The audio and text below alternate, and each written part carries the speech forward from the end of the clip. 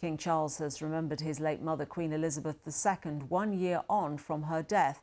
The King released this photo, which has been described as a favourite of his mother, taken by Cecil Beaton in 1968.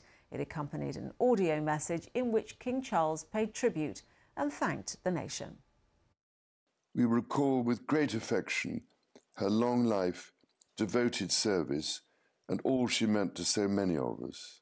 I am deeply grateful too for the love and support that has been shown to my wife and myself during this year as we do our utmost to be of service to you all. King Charles there on the anniversary of his mother's death. And in the past hour, the King and Queen have left Crathie Kirk, close to Balmoral Castle, after private prayers and a moment of reflection on the life of the late monarch. The couple then made their way over to speak to well-wishers near the church. They included Balmoral Estate staff, members of the royal household and the public. Well, with more on this, we can join royal correspondent Sean Coughlin, who's at Buckingham Palace. Sean, no doubt as the King reflects on the life and work of his mother, he's also looking back at the last year and his reign.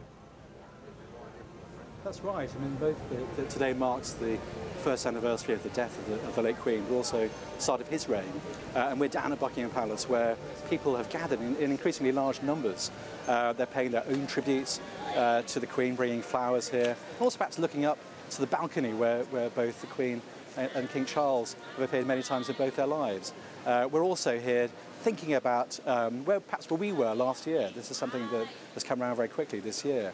And with me here to talk about some of the legacy of the Queen's life and also the future of what King Charles might do next is Robert Hardman, a distinguished commentator of the Daily Mail and also author of a book called Queen of Our Times.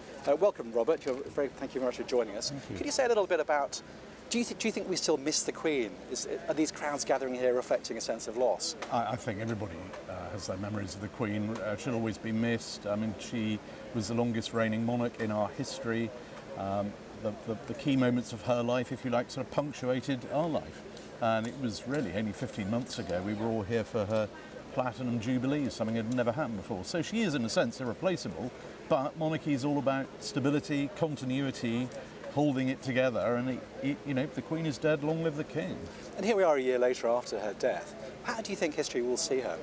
How is her legacy shaping up?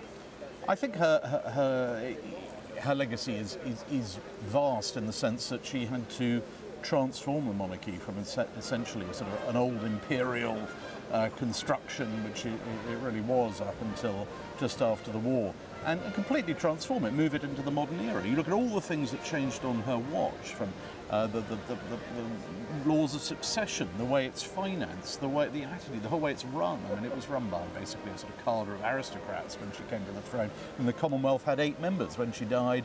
That place is run very much like a government department. The Commonwealth's got 56 members, and we have a whole new generation of younger royals taking it on. Monarchy has to evolve. She understood that.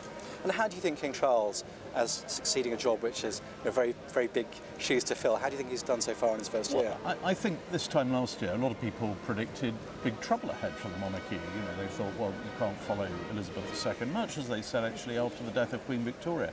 But what we see now is he's very popular in the polls compared to any alternative, you know, ratings in the sort of 60s. And I think there's a sense that, you know, he hit the ground running. He took on the job at an older age than anybody else has ever done, but he's solid.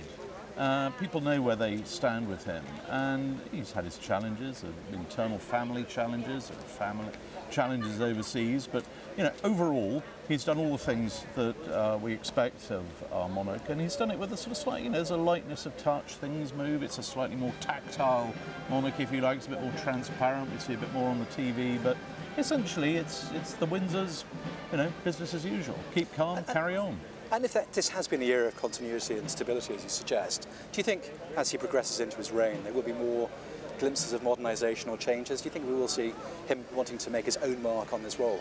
I'm sure he wants to make his own mark, but royalty doesn't do sort of relaunches and rebrandings. It's not a toothpaste, you know.